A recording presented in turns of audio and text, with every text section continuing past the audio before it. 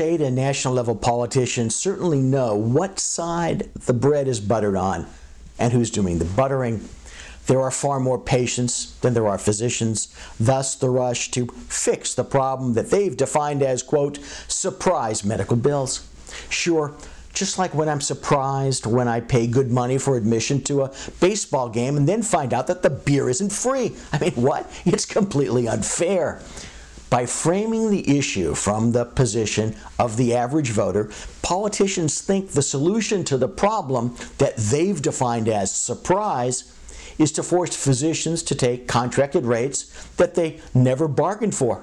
And why not? Simply go to arbitration. But wait, will you be surprised when you find out that arbitration isn't free or even discounted? What do you mean? Why isn't it free? Will there be legislation to remedy the surprise arbitration cost problem? Don't hold your breath. Physicians can't change the fact that most politicians are simply second-handers who create nothing but crave power. But at least physicians can make an attempt to define the language used in the out-of-network situation to gain traction in framing what the issue really is. Insurance companies refuse to contract at reasonable rates. Insurance companies want to cut out the cost of contracting and still force contracted rates down physicians' throats. By narrowly contracting, insurance companies can then put their fingers on the scale of what contracted rates in the community supposedly are.